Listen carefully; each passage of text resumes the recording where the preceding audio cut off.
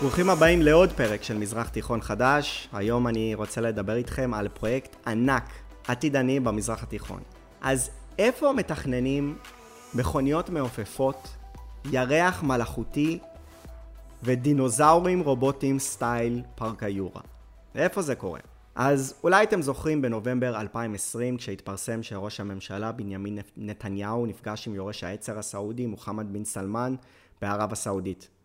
זה קרה בפרויקט הענק של המלוכה הסעודית, נאום. מה זה נאום?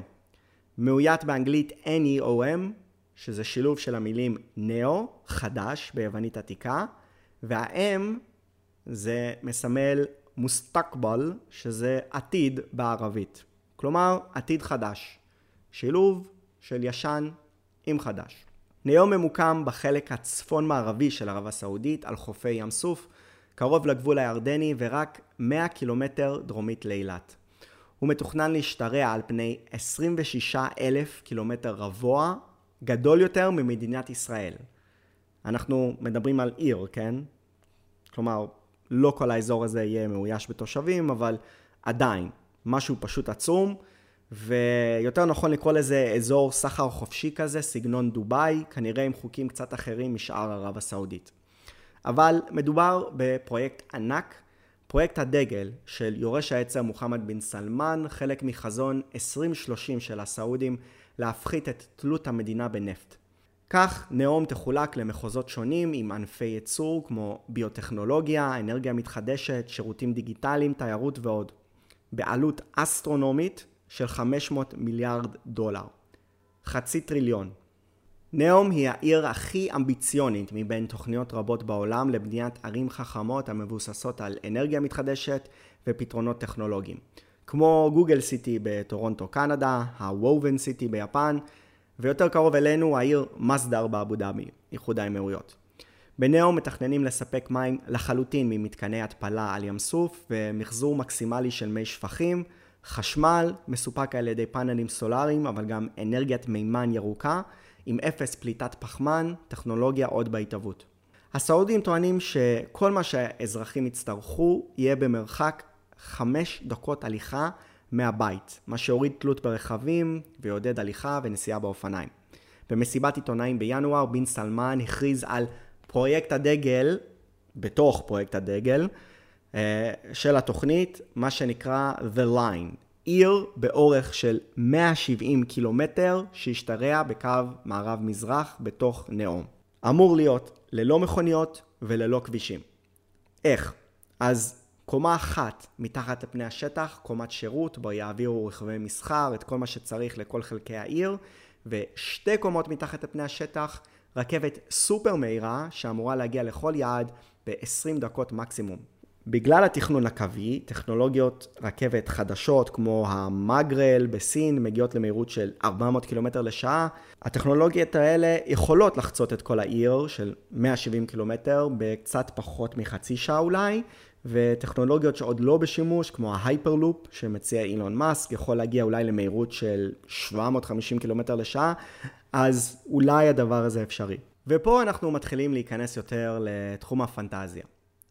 רובוטים שעשו את העבודות הסזיפיות כמו פריקה והעלאת סחורות, מוניות מעופפות שיופעלו על חשמל בלבד, שיעורים בבית ספר באמצעות הולוגרמות, פארק העיר הסעודים, דינוזאורים רובוטים, יצירת עננים עם טכנולוגיית עדים כדי להמטיר גשם על המדבר, וירח מלאכותי לתאורה בלילה.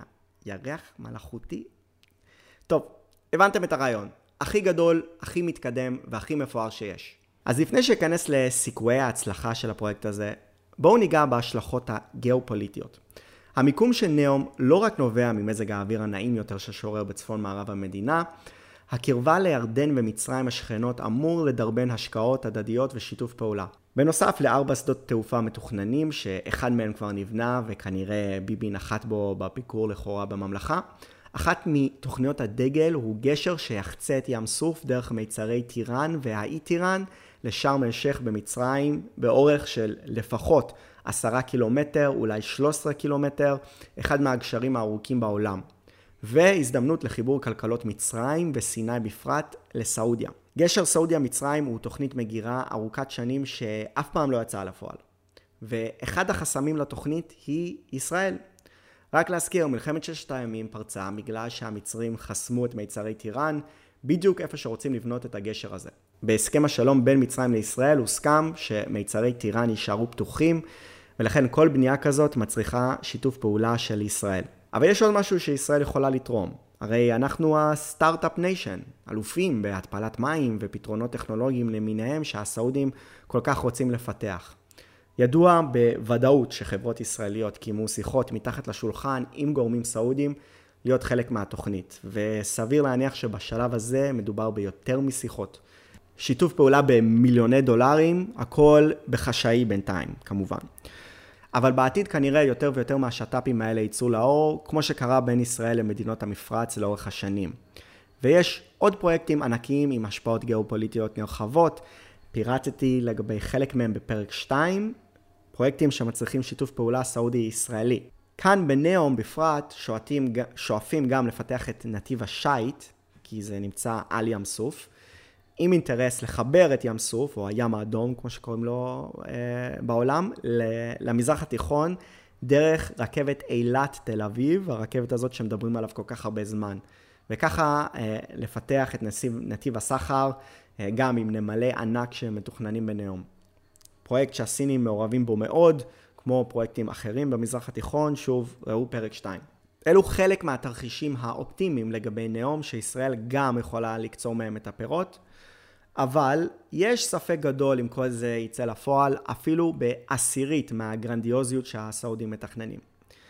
נתחיל בעלות, $500 מיליארד בתור התחלה. הסעודי אינבסטמנט פאנד, שמייצג את שלל הנכסים של משפחת המלוכה הסעודית, מוערכת בכ-$340 מיליארד בלבד, אם אפשר להגיד בלבד על סכום כזה. לכן הסעודים פתחו את הפרויקטים למשקיעים ומניות, אבל לא בטוח שיגיעו לסכומים הנחוצים. גם התוכנית למכור חלקים מארמקו, חברת הנפט של ממלכת סעודיה, לא תוכל לממן את התוכנית במלואה.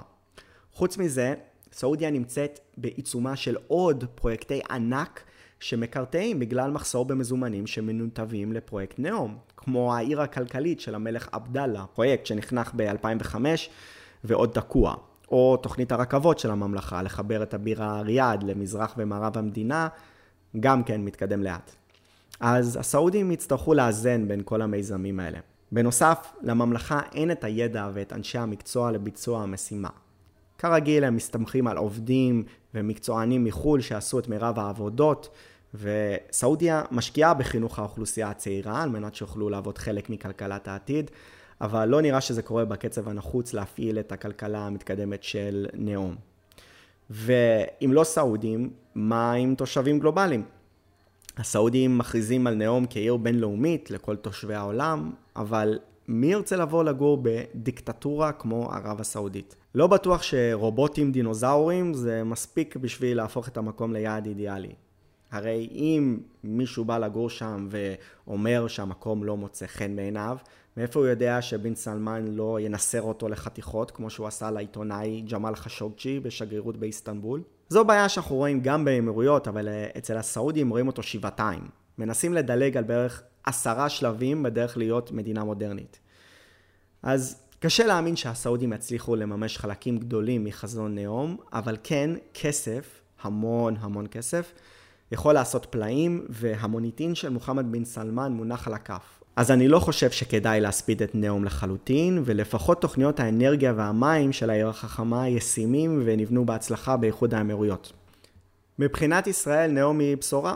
הסכמה ישראלית, אפילו פסיבית נחוצה, ושיתוף פעולה אקטיבי בדמות טכנולוגיה ישראלית ופתיחת נתיב שייט לאילת, רצויה עוד יותר. אז תלות של מדינות ערב בישראל ואינטרסים משותפים רק מועילה לישראל בטווח הרחוק, ומקרבת הסכמי נורמליזציה ושלום כמו שראינו עם האמירויות. אז הדינוזאורים, הירח וההולוגרמות יכולים לחכות, אם השאר יתקדם, הסעודים יהיו מבסוטים ואנחנו מרוצים, לפחות בינתיים. אז זה הכל לפרק הזה של מזרח תיכון חדש, שיהיה שבוע טוב ונתראה בפעם הבאה.